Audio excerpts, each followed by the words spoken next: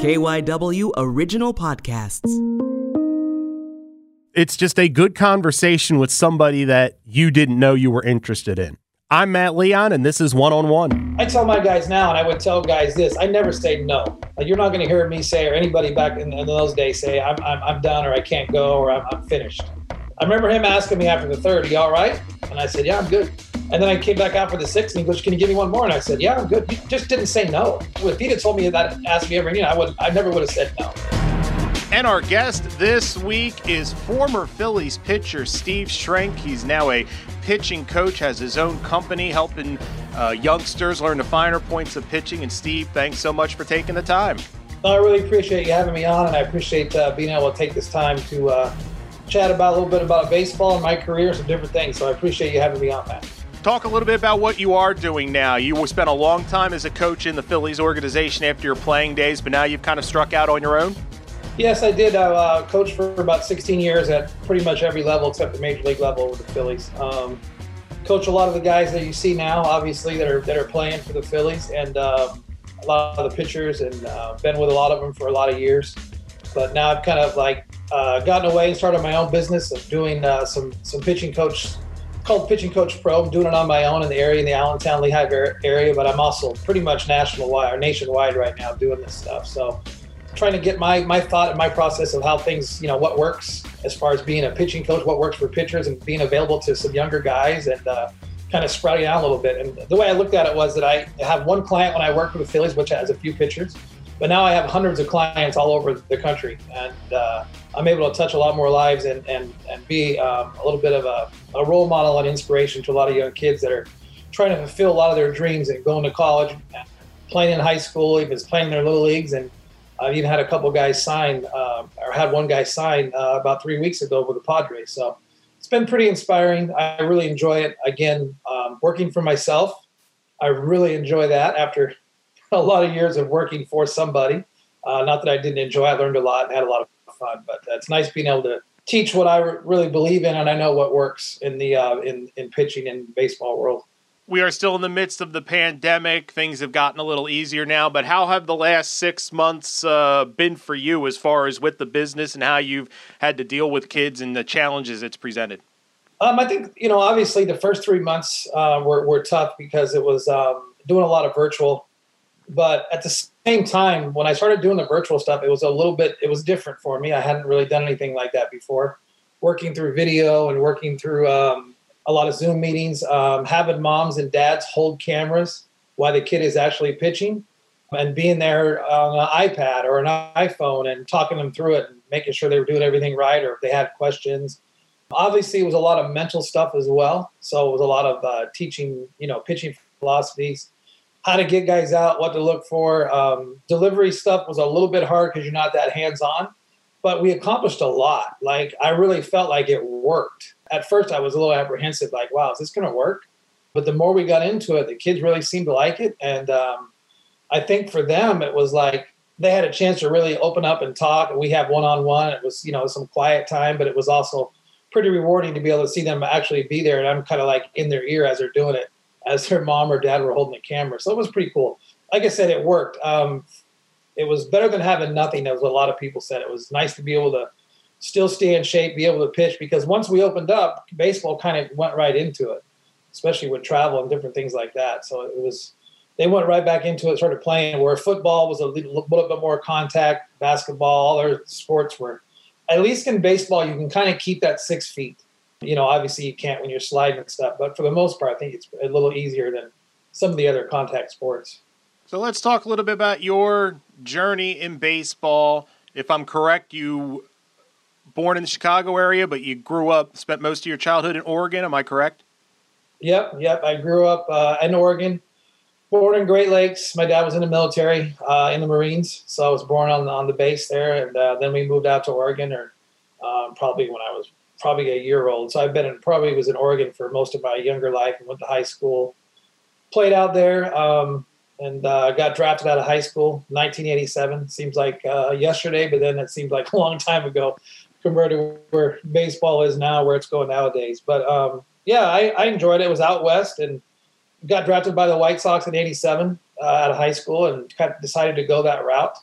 I wasn't going to. I had some offers at University of Miami, I think USC, BYU was another school. So I had a lot of interest, and I had some full rides and some scholarships to go play in college. But once the White Sox came in and kind of made their offer, and at the time seemed like a whole lot of money. Nowadays it's not much in the fourth round, but I really enjoyed it. So it was fun. A lot of good memories. Went down to Sarasota, down to Florida, and first time I'd ever been really out of Oregon, except one time I went to Australia for a U.S. All-Star for 2 weeks. But that was the second time I'd been on a plane. So flew all the way to Florida, and then started my career with the White Sox at 18 years old. So it was good. I mean, looking back on it now, you're always like, wonder what if I would have done that, or what if I would have done that, gone this way or that route. But I got to play 13 years in the minor leagues, a lot of different teams, and finally made it to the big leagues when I was 30. So that in itself, a lot of people will tell me, wow, you waited that long. But it's just, you just follow your dream. It's something you want to do. And yeah, it took me a little bit longer. I had some injuries. I think I had 3 surgeries along the way. Didn't really officially go with the White Sox to the big leagues, but I was on their 40-man for 4 years as I went through it. And then made it to the big leagues with the Philadelphia, and Terry Francona, who was with the White Sox, took me to the big leagues. And then Dallas Green, of course, my idol and one of my favorites with the Phillies in the Philly area. I mean, he's a mentor to me on pitching and stuff. It kind of got me over there as well. So it's been, it's a nice ride. Like I said, I could go on and on about all day, but spending those couple of years with the Phillies and Francona and Dallas Green and David Montgomery and Mr. Giles, and just a family-oriented baseball that I continued my coaching career right into that. So when you get drafted out of high school, when do you as a high school kid start to think that, wow, I might be able to get drafted? When does it go from the dream every high school kid has to something more tangible, like you're starting to get attention, you can tell more people are watching you, stuff like that? It didn't really hit me until my junior year of high school, and then all of a sudden a few scouts came to the game, probably a handful, 5 or 6. And then all of a sudden during the summer we look up and there's 25 teams watching me throw with scouts all over the area, filling out questionnaires, talking to people, and what round do you think you want to go in, and will you sign, or you're going to go to college? There were so many questions, but at the time when you're doing it, you just want to play baseball. Like I just wanted to play. I just wanted to pitch. I didn't really dawn on me that, first of all, I didn't know you could get drafted out of high school. That's how naive I was coming from Oregon. So I had no idea. I'm like, well, I just got to go to college. Isn't that the road you have to do? Is that everybody does? And then I realized that you don't have to go to college, and you can sign out of high school and go play. So, but it's pretty intimidating though when you're young like that. And like I said, you every pitch you throw, there's 25 radar guns in your face. It didn't really it didn't bother me the more I got used to it. But the first couple of times, I felt like I was there just throwing for the radar guns, and that's and then forgetting about what I need to do, what was pitch and compete. And once I got used to it, I was fine. But it is it's difficult. It's a little bit different when you're not used to it, especially a small town. For me, we had 500 students in our whole school. I graduated at 99 people, so to have more scouts than fans was a little different at times. Beside your family that was sitting in the stands. So you get drafted, you mentioned 4th round, and you head into the minor leagues. Well, what was draft day, or when you got the call? Because draft in 1987, it's become a lot of pomp and circumstance now, but back then, a much different. Were you tracking the draft, or were you just like, I'll just wait for the phone to ring and whatever happens? I just waited for the phone to ring. You hear rumors the whole time. We're going to be in the first 5 rounds. You don't know if it's going to be first round, second round, third round, or 4th round. A lot of people were telling me I was going to be a first round pick. I think, when I was looking back on it, I kind of had I didn't have full commitments to college, but I kind of told people that want to go to college. People are telling me you want to go to college, so you get more money when you go, when they want to draft you. So, but what I realize now is that scares a lot of teams off. Because they'll think you're going to go to college and not sign. They're not going to take you in the top rounds. Kind of what happened to me a little bit. But I ended up going in the 4th round, got the phone call from Gary Pellant, who is still scouting with, I think he's still with the White Sox. No, he might be with Arizona now. I take that back.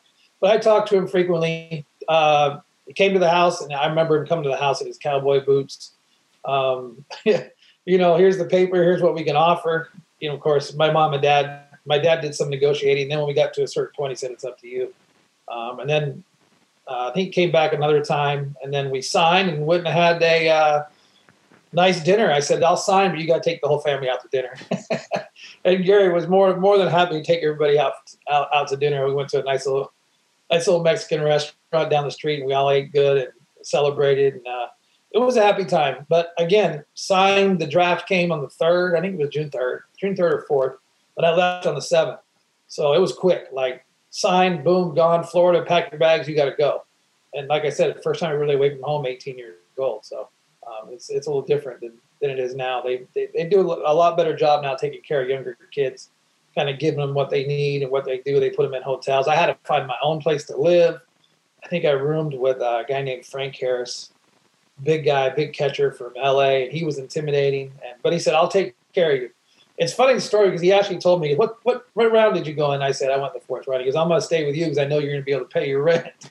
That's kind of the things that kind of happen in baseball. But there's a lot of little stories like that. But it wasn't like I had a choice. It was like, you're rooming with me. But he did take care of me. He was a college guy, big guy. But he did take care of me. So I didn't feel like I was just thrown out to the wolves. Tougher transition when you go pro, baseball or social? I would probably say, I don't know. Baseball is hard because there's so many.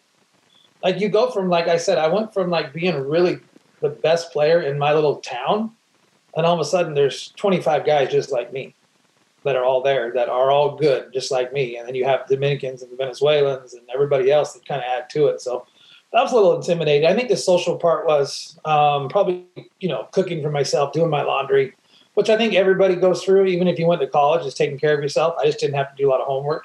But, managing money was a little bit different too, because, all of a sudden you have some money now and you have some free time with baseball and doing some different things. But I mean, it was probably baseball for me, just getting used to being around older guys and actually going to work every day and knowing that was your job. That gets pretty intimidating as well. Every day, I mean, you're up at 5:30 in the morning when you're in rookie ball, and you don't leave the park until 4. So it's long days, but you get some good sleep. And I think we had Sundays off, which I think they do now, but that was really the only day that we had.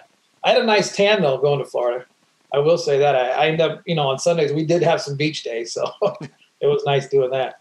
Looking at the numbers, it looks like you pretty steady success. A couple years in the Midwest League, and then you really had a great year, I think, in 92, where you split time high A, double A. How are you feeling about your career those first 4 or 5 years? I mean, starting at 18, it's tough. Like, I don't care where you're drafted. That's a heavy lift. But how did you feel about your progress there early on? I think early on, the first 2 years, I was in South Bend, Indiana, and I think I was there 3 years total. I didn't really have the success that I thought I was going to have the first 2 years. I had a lot of lumps. So I took a lot of bumps. I was they didn't have the rookie ball. I went right to the low A, which is where your college guys go. So I would jump right into college with the best players in the country out of college. So it was like a little bit hard for me the first 2 years. Had some good managers. Donnie Cooper, who's the Chicago White Sox pitching coach, was my first pitching coach. So I still talk to Coop now. We're still pretty close and, talk to him, but that was crazy. It seemed like, just yesterday. But, he helped me along what I needed to do. He's a veteran guy, played in AAA, played a little bit in the big leagues. Steve Diller was my manager, but it was hard. I always joke around now and say, I wish I would have went to South Bend, Indiana to Notre Dame for 3 years, because I was in South Bend anyway, and I could have just got my education while I was there at the same time. But I enjoyed it. I mean, like I said, it was fun. Travel was good. The Midwest League was a nice league. We had a brand new stadium, South Bend White Sox. I think it's Silverhawks now, but it was a brand new stadium. I got to open that up, pitch in front of big crowds every night. So it was nice. I enjoyed it. Like I said, in the Florida State League that year, I think I had Tommy John at the end of 90. I missed at the end of 90. I hurt my arm, and then in 91 I missed the season. I had to rehab. So 92 was my first full year back from Tommy John, and I did really, really well. I think I was like 15-2. I think in the Florida State League, if I remember right. I had 8 or 9 complete games. Again, it was back in the day when you could throw. I was just telling my wife the other day we could throw 120 pitches in a start, that was no big deal at all. I mean, if you throw 120 pitches, I had 9 complete games somewhere there, 8 or 9 complete games. You just don't. This was what we did. So, and I had a great year, and then I went to Birmingham and had a great year in AA. I was 6-0. Then went to AAA, struggled a little bit in Nashville, took my lumps a little bit early. But the A-ball, high A and AA were pretty easy for me. I think that I kind of matured. It was kind of like my junior year in college would have been. I think right around then, that age that I was at. And the Tommy John obviously helped a little bit, just staying healthy. My elbow was bothering me for a little bit of time, but I kind of came back and I did well with it. So I was fortunate that they even had the surgery. Dr. Andrews did it. So it was nice to be able to keep pitching. But it was fun. I mean, like I said, I wouldn't, looking back on it, like I don't have any regrets. But 4 years in A-ball, you'd think, all right, I need to get things moving here. So I did, and then I got put on the 40-man roster with the White Sox for 4 years, pitched in AAA, pitched in Nashville. Had a couple chances to almost make the team in 1994, 95. There was a strike in there, right? Right. We had the strike year. That kind of hurt. That hurt me a little bit. We had the strike. We missed some time because I was on the 40-man at the time. And then Scott Sanderson, I think, beat me out that year. Older veteran guy they hired. They came in and signed. It was funny. I pitched against – it was the last game of spring training. He got to pitch against the Marlins their first year in the league, and I pulled the Yankees, all left-handed lineup. I think I went 6 innings, gave up 3 runs. I think he went 7 innings, gave up 2 runs. And then they took him. They probably were going to anyway, but they kind of like – when we were going through that little thing there, the pitching coach, I remember I think it was Jackie Brown at the time, told me, he goes, this is a big game for you. You're going to go pitch this game. This game means a lot, whether or not you make this club. I felt like I did pretty good against left-handed Yankees. I mean, then the only right-handed hitter they had, Danny Tartabull. So it wasn't that easy of a lineup. Mattingly, Boggs. I mean, I remember all those guys. But I did pretty well. And it was the last day of spring, so the whole team was playing. We were in Fort Lauderdale. And then it was the same day we played a split squad. I pitched the Fort Lauderdale one. He pitched the Marlins one, wherever they were at the time. I don't remember where their spring training was. But he got that game. So, and you know what, though? The competition was fun. I enjoyed it. Looking back on it, I was that close. And then I got hurt. I pitched really well in that year in Nashville, had a good year. I think I went 14-6 in AAA. And then it's crazy that I remember some of these numbers. You start thinking about it. Almost got called up, and I think it might have been the strike year. That was a strike year, I think. That kind of hurt everybody. So it kind of was like pushed everybody back a little bit. Then I got hurt my shoulder, bounced around a little bit back and forth to AAA, did pretty well. And then ended up going to signing with the Orioles in 97 and pitching in Rochester and won a championship there. And then the Red Sox in 98, and then I got to Philly in 99 and made a team. I almost signed back with the Red Sox in 99. And then Dallas Green that was the year he gave me the call and said, we really like to have you over here in Philly. And I said, he said, I really like what you did out of the bullpen. It was the first time I pitched in the bullpen for AAA with the Red Sox. Ken Maka was my manager, who's now big leagues. And I was all set to sign back with the Red Sox. And then they called, and I'm like, I just can't pass this up. It was just the opportunities were really good. And then I ended up making the big league. So long-awaited journey. And I remember the day because I was in Pawtucket at the time pitching in AAA, and Mark Bombard was my manager.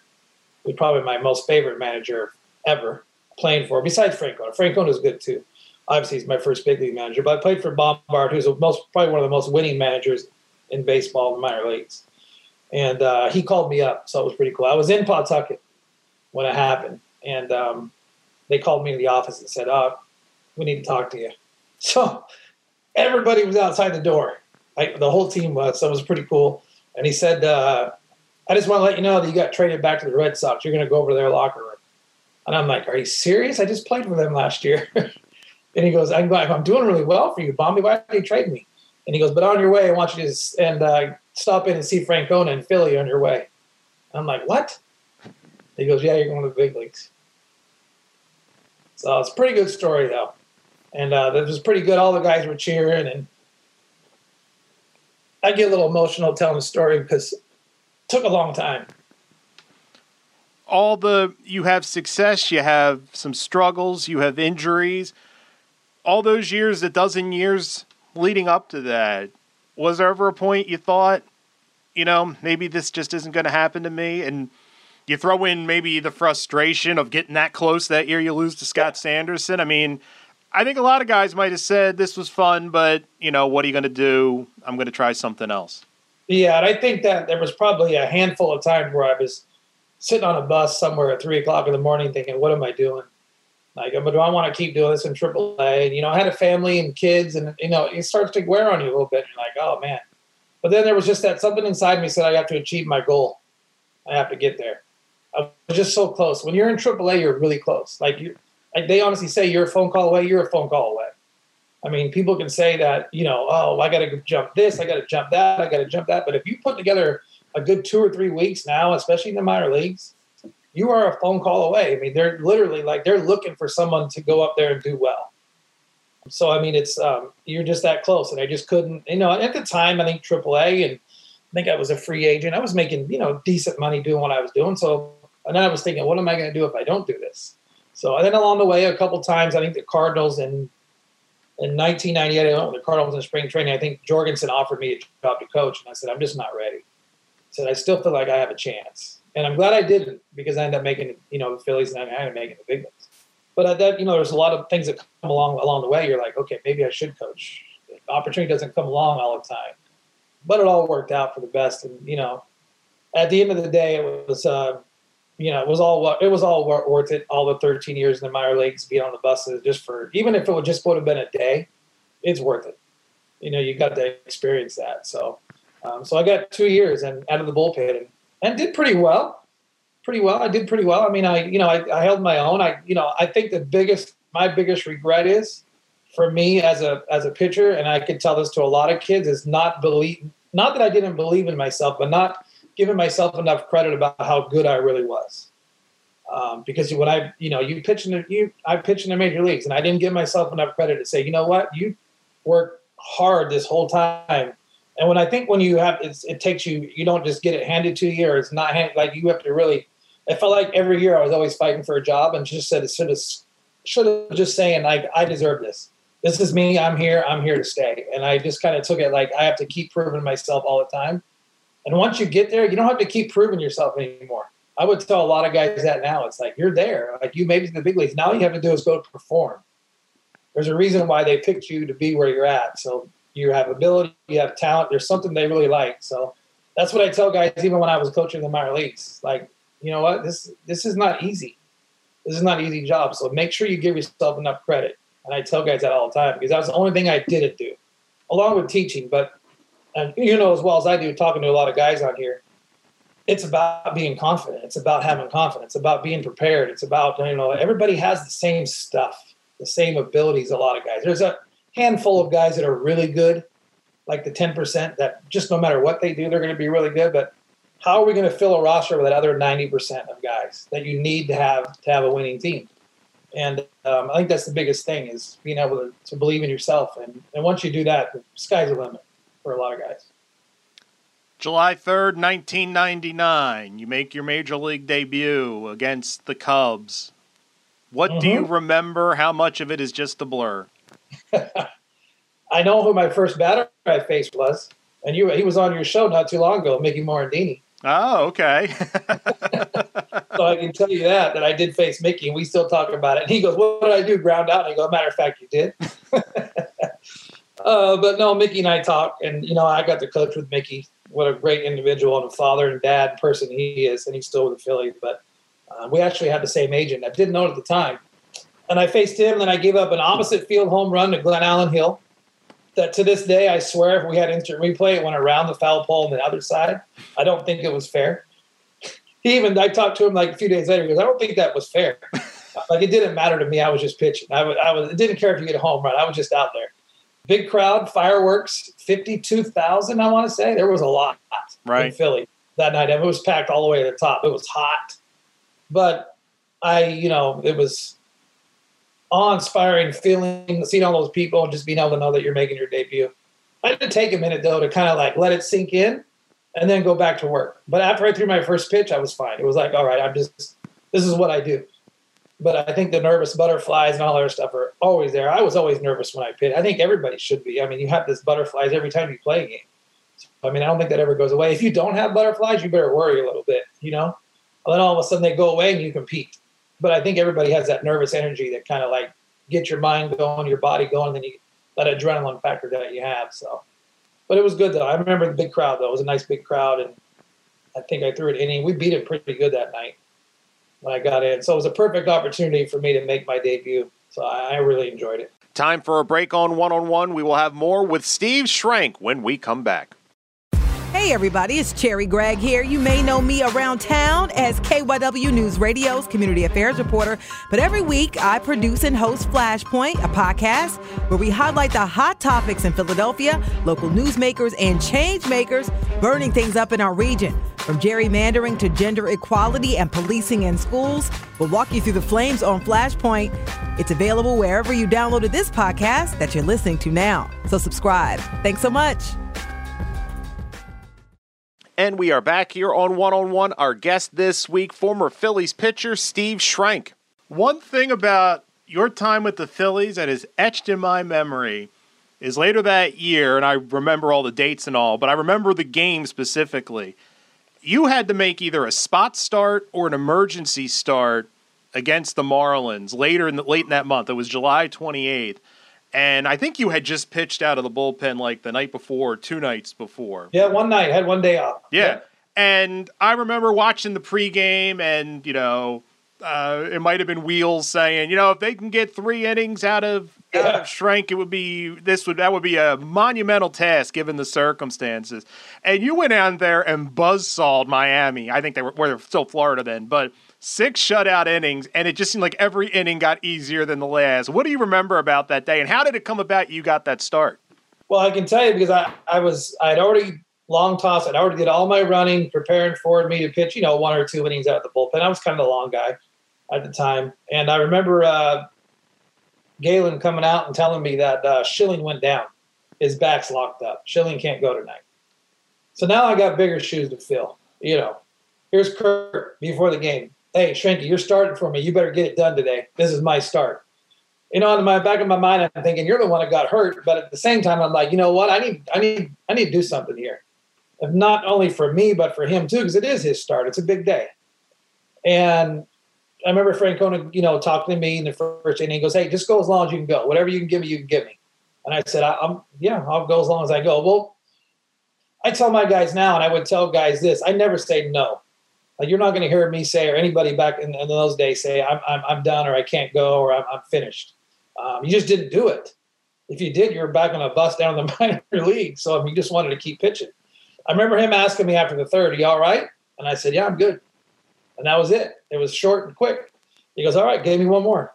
And I went up. He asked me again on the 5th, and it was my turn to hit again. By the way, I struck out 3 times against Dempster, who was throwing like 98 miles an hour with an 87-mile-an-hour slider. And the first time I had hit since high school, by the way. So how many years? 87 to 99. I mean, we're looking at, 13 years. I've never hit. 12 years. And I'm like, oh, great. So he punched me out 3 times. But I didn't care at the time. Except for my first at bat, he told me to get in the box. The catcher was, I forget who it was, but he said, hey, you going to get in the box? And I'm like, oh, I thought I was in the box. He just started laughing. I go, it's my first time hitting. I go, it's been a long time. And he goes, sure it has. Like I was setting him up. After the third pitch, the strikeout, I'm like, I told you I wasn't setting. He goes, yeah, I believe you now. But every inning he asked me. And then the 5th inning came along too. He goes, are you all right? I said, I'm good. He goes, all right. And my pitch count was pretty low. I had a lot of ground balls. I don't remember what.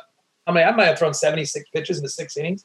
And then I came back out for the 6th, and he goes, can you give me one more? And I said, yeah, I'm good. You just didn't say no. I wanted to be that guy. I wanted to be the guy that could pitch. And if he'd have told me that, asked me every inning, I never would have said no. It just wasn't in me to say no. And then I think that he liked that, but he also knew that, hey, I better not push him too much because he just threw one, had one day off. I ended up getting player of the game. Wheels was on. They, got the interview after the thing. So I have the game ball. It's my first win in the major leagues as well. My first win and save was against the Marlins. Because I can tell you that I came in again for Wayne Gomes with the bases loaded in Miami. Wayne had struggled. And Frank Gona goes, we need a ground ball to get out of this inning. Sure enough, 6-4-3 first pitch. I was done, got the save. So, it worked out. I had a really good year that year. I was really pitching well. I really felt confident at 99, and then I got that win. And The next year, though, in spring training, I didn't make the team right away out of spring training. They signed Reyes late in that year, and he was running sprints. They sent me down to the minor leagues the last day of spring. I went down to, that was at the Carpenter Complex. Mm-hmm. I take the bus all the way over to the minor league side. I get there the next morning, and I'm unpacking my bag at the Carpenter Complex. And this is 2000, and he said, don't unpack your bags, you're going back over. And I'm like, what? He goes, yeah, you're going back. They called you back up. And I'm like, are you serious? He goes, yeah. I go, what happened? Well, Reyes blew his hammy out running sprints in the morning. So now I make the team. My first opening day. I don't know if you remember or not, but Jackson was supposed to be our closer that year, Mike Jackson. Right. He ends up getting hurt. First game in Houston, right? They called down and he can't go. In Arizona, look who closed that game out in Arizona. Me. So I had to close that game. So now I go from not making a team to being the closer. That year and against Arizona, I think a broken bat. I shattered somebody's bat, and they got the run and they won. And they walked it off with a broken bat. I had bases loaded. But Jackson was supposed to pitch. Like, he was up pitching in the bullpen, and he called down and said he couldn't go. So, and then I was like, oh, now I guess I'm in. Francona goes, you're in. So, it was just a whirlwind. I mean, I go back on it now thinking about all this stuff. I had a lot of good memories, but it was a lot of craziness too, like a lot of unexpected things along the way. You're like, oh, you're doing this, or you're doing that. And then Francona was really upset because obviously that was going to be his closer. And then you start the season with no closer. And I don't think Jackson pitched that year. I think you're right. I think it was he called down. They said he couldn't go, and that was it. Yeah. That was it. He called down, and that was it. And then we lost our closer first day of this thing, and that kind of hurts when you lose your closer.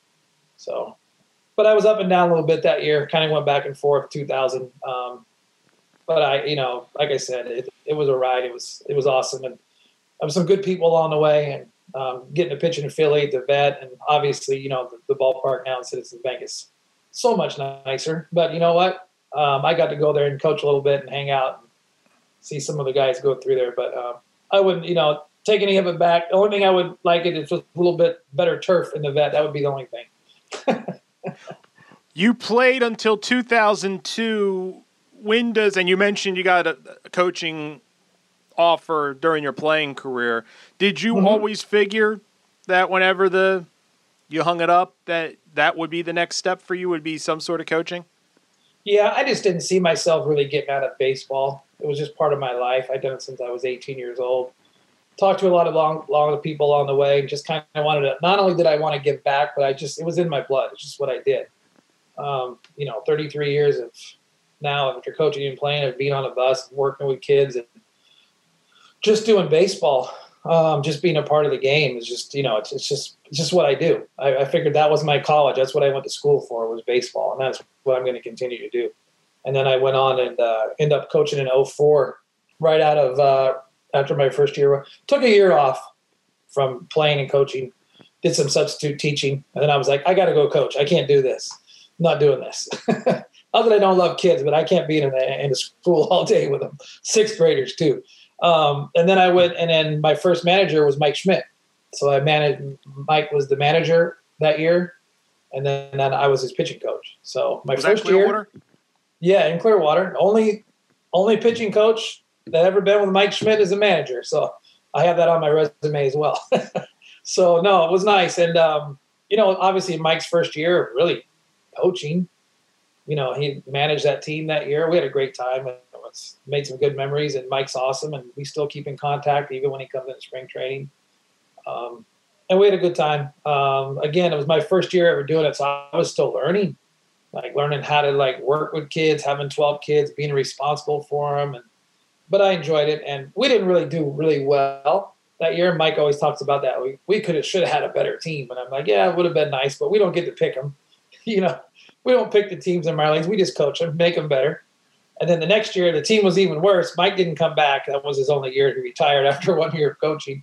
But the team was worse. He goes, I guess we weren't so bad after all. And I'm like, yeah, Mike, it wasn't too bad. I think Greg Legg had it the next year, and he was like, wow, that was a bad team. Because a lot of those guys came back and repeated. But that was it. And then I started coaching since 2004 and did it all the way through and got a few championships here on the way. I had 2 in Lakewood, 1 in Clearwater. Had Had a lot of opportunities in Reading with Dusty. Dusty was the manager. I had Hoskins and Cousins and all those guys and some good pitchers along the way. Got to work with Hamill. So just been so many guys. Like, I went back and looked at a board in Lakewood, New Jersey. They have a board of all the guys that have made the big leagues that have played in Lakewood, and then they have one everywhere you go. And I think I counted up. It's been over 100 pitchers that I've been able to work with along the way that have made it to the big leagues. So it's you don't really see it as you're doing it. It's like, I don't think about how many guys have made it or, just so-and-so made it. That's awesome. He made it. That's awesome. But now when you go back and look at it, there's like, over 100, 125 guys that have done it. So you've, been able to work with some of those guys and touch some of their lives, or maybe make a difference in their lives, or maybe said something along the way, which I know I have, because I still get, even the guys that get released. I've still had some guys reach out and talk to me and send me pictures of their kids and families and all the different things like they have like that. So it's neat. It's a neat experience, and it's nice to be able to help those guys out too. I missed that part. I missed the locker room. I missed hanging out with the coaches.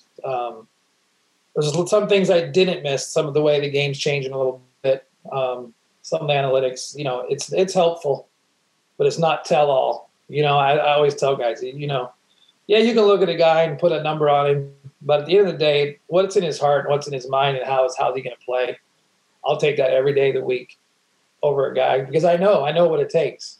And, you have to have that. A lot of talent, I think, you can downgrade the talent a little bit if you have a guy that's got a heart and soul of just going to put it, play together as a team, how they're going to play, how they're going to do it, are they going to compete? May not have the best stuff, may not have the most power, but, man, they get the job done every night. And you see it. They drive that run in. They move a runner. They make a pitch, or they come in. You can bring him in. He's going to throw strikes. He's not going to walk people. He's going to make a big pitch when you need him. And then, you have to find that stuff out. That's internal. That's a big part of being a big leaguer. I always tell guys it takes a total package to be a really good big leaguer, not just a number, not just a WAR number or a spin rate it's all good. It all helps. I'm not saying it doesn't, but there's more to it. You really have to be, what makes him work? And that's our job as a coach, is to find out and let these guys know when they get there, this is what he likes to do. This is what he likes to do. Don't put him in this situation, or he really does well in this situation. And once they know that, they'll run right through guys. But you have to find out what makes a guy tick, what's inside.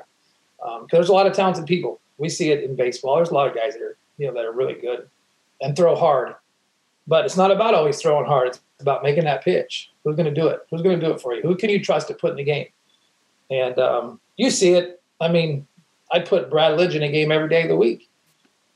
Even though he had the nasty slider, his fastball got hit at times, but you knew that he was going to give you what he had in his heart and how he was going to compete.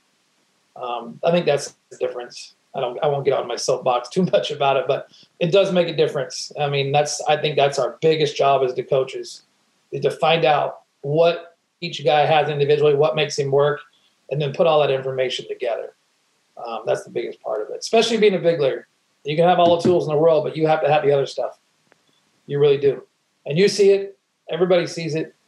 There's a lot of good players that don't win a lot or put up the numbers, but don't really drive that run in when you really need it. It might drive in 100, but are they driving the run in when you really need it? And the game's on the line, or you really need a big hit, or are they moving? You know what I mean? Those are the guys you want in your club. Those are the guys you want in your club. That makes a difference. So given your background, got to the big leagues, pretty high draft pick. You've had a lot of success. You had to fight through serious injury. You've seen the highs and lows. I would imagine that really translates well to being a coach, because you've kind of seen it all, and you can really connect with guys, not just from hey, it's going to get better, but hey, I've been there. I know what you're going through, and you're going to be able to get through this. How big is that?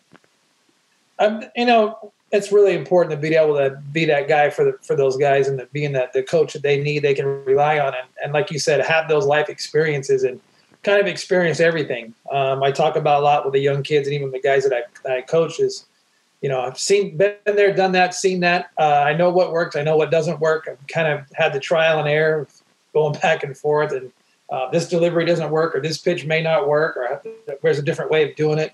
So it does help. And not only that, but being there for the guys and mentally, and being there and knowing that being in their corner, that you really care. Because like I said, I've worked with a lot of guys, and I have kids of my own, and I have grandkids of my own that, I've been through, and I have kids that I've, they're 30, 31 years old. Our kids, Jennifer and I, like I said, have had, we have 7 kids and 7 grandkids. So I've been there. So a lot of life experience, not only on the field, but off the field, being there for guys like we talked about, being able to be there for them. They have families, they have friends, they have wives, they have girlfriends, a lot of problems that come along the way, but it's also being there as a mentor, and being able to be there and speak from the heart, someone they can trust. I think that's the biggest thing, is being able they can trust you and have conversations, not only about baseball, but non-baseball stuff is what makes, I think, a big difference, knowing that they can, have a normal conversation, that you care more about them just than a baseball player, but as a person.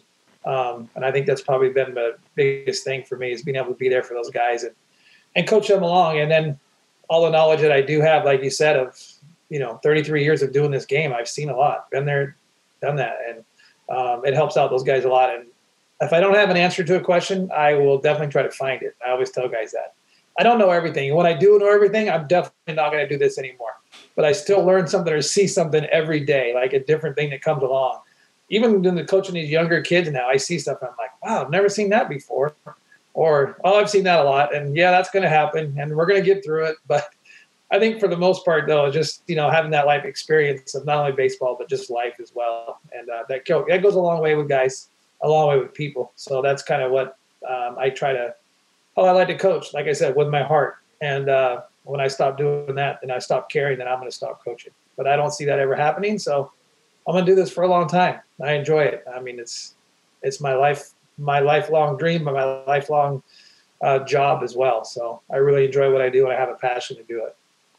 And if someone listening is interested in your services, Pitching Coach Pro, how do they go about contacting you?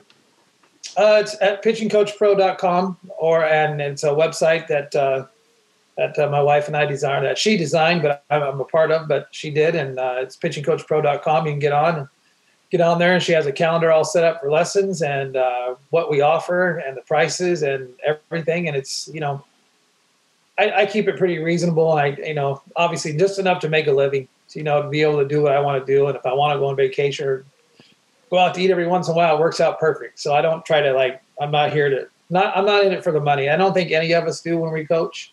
Obviously I didn't coach in the minor leagues for all those years to get rich, because you just don't. Obviously your dream is to one day make it as a big league coach, but it's hard. There's only 30 big league pitching coaches. And there's only 30 AAA pitching coaches. There's only 30 AA pitching coaches. So, that there's not much space there. There's not a whole lot of room for a lot of people, but that's where we go. And if that would be great. And guys, I get a lot of people from all over the country. Like I said, I think we have over 130 clients right now that we're working with, just pitchers, and I do a lot of pitching lessons for them. So we're in the area, in the Allentown, Lehigh area, and the Philly area as well. So, Steve Strength, thanks so much for taking the time to join us this week. No, I appreciate you having me on and taking the time to do it. And I really enjoyed it. Thanks for having me on. And that will do it for this week's episode of One on One. Want to thank former Phillies pitcher Steve Strength for joining me this week. If you like the podcast and you listen on Apple Podcasts and want to help us out, please leave a rating and a review. You can follow the show on Twitter at One on One Pod. You can follow me on Twitter as well at MattLeon1060. Thanks again for listening, and check us out next week when we bring you another conversation with someone you should know more about.